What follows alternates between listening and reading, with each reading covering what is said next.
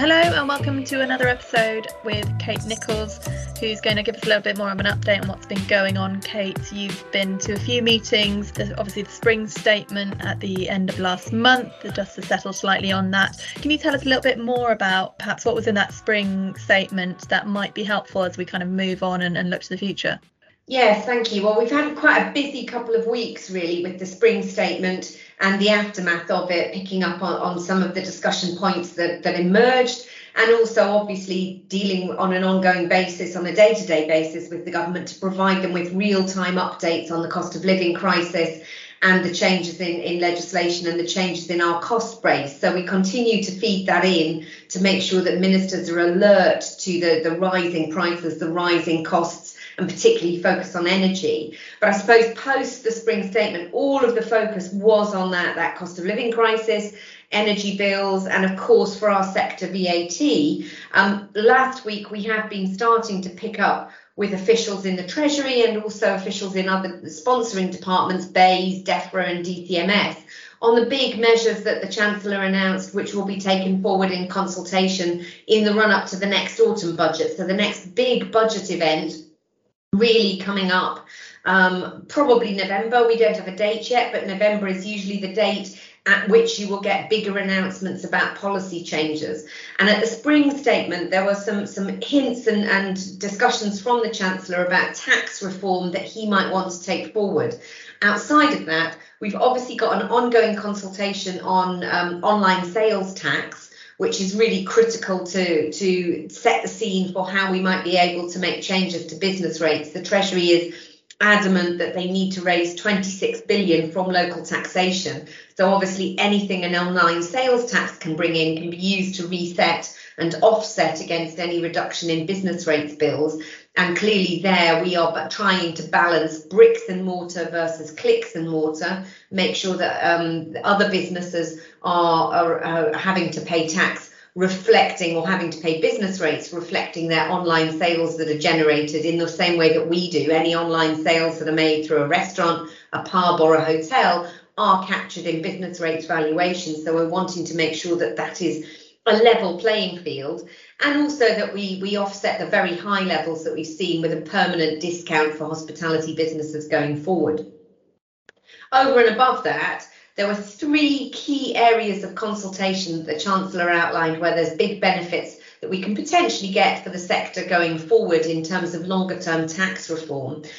Firstly, there was one on R&D tax credits, and particularly looking at green investments. Now, R&D tax credits have always been narrowly drawn. It always favours the high-tech AI space. It doesn't really favour investment even in tech and digital in the hospitality space. So there's a real opportunity there to make sure that the innovation and the investment that our sector is making is captured.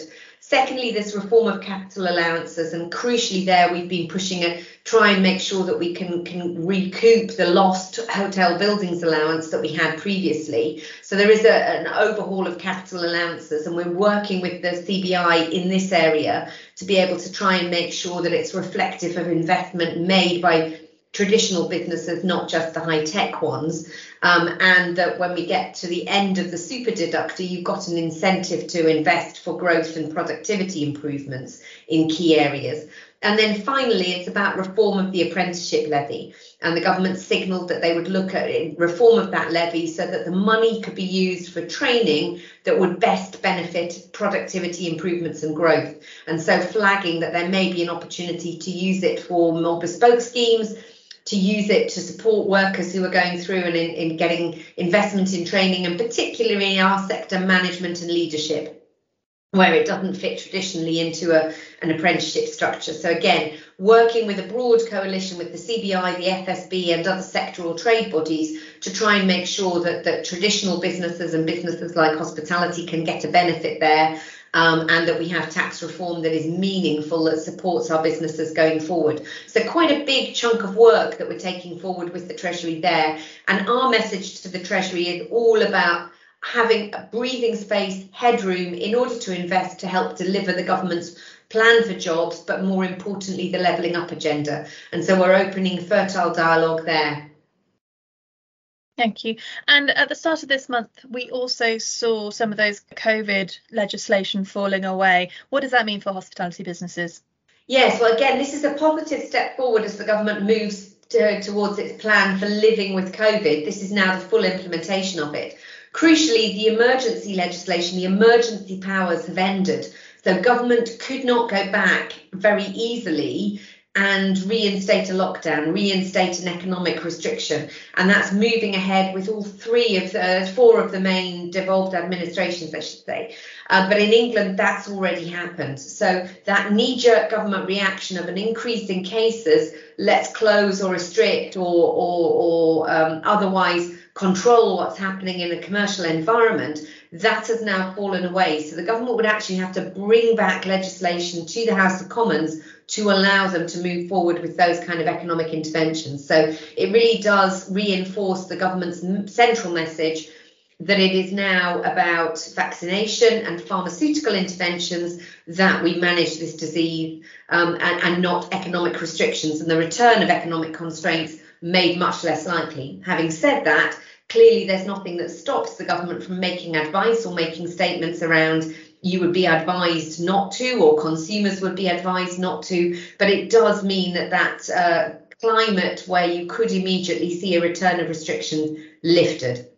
Second key point around the living with COVID strategy is that you've now got new guidance coming out to individuals and to employers that put COVID on the same status as coughs, colds, flu and other sicknesses. So the general guidance now is making that no different from other diseases that you would have that might mean that you were not well enough to go to work. Now, clearly in our sector, food handling regulations already give some guidance around that, particularly around sickness, diarrhea, norovirus, etc.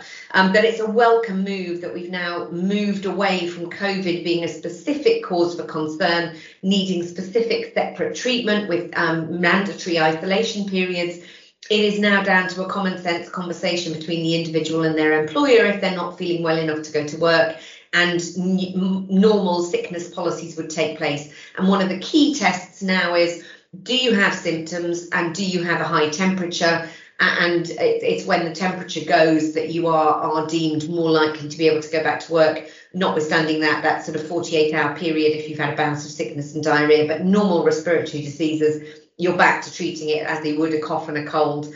And you're also then able to have your own risk assessment if you want to, and sickness policy if you want to, rather than having to have it legislated. So a big step change over the course of this weekend in our treatment of this disease and the way we talk about this disease. It is now back graded the same as any other flu, any other cough and cold, and treated the same way. So some big changes legally that will have an effect going forward on how we deal with this. Now, the government is moving away from weekly and monthly reports about cases, prevalence, incidence and risk.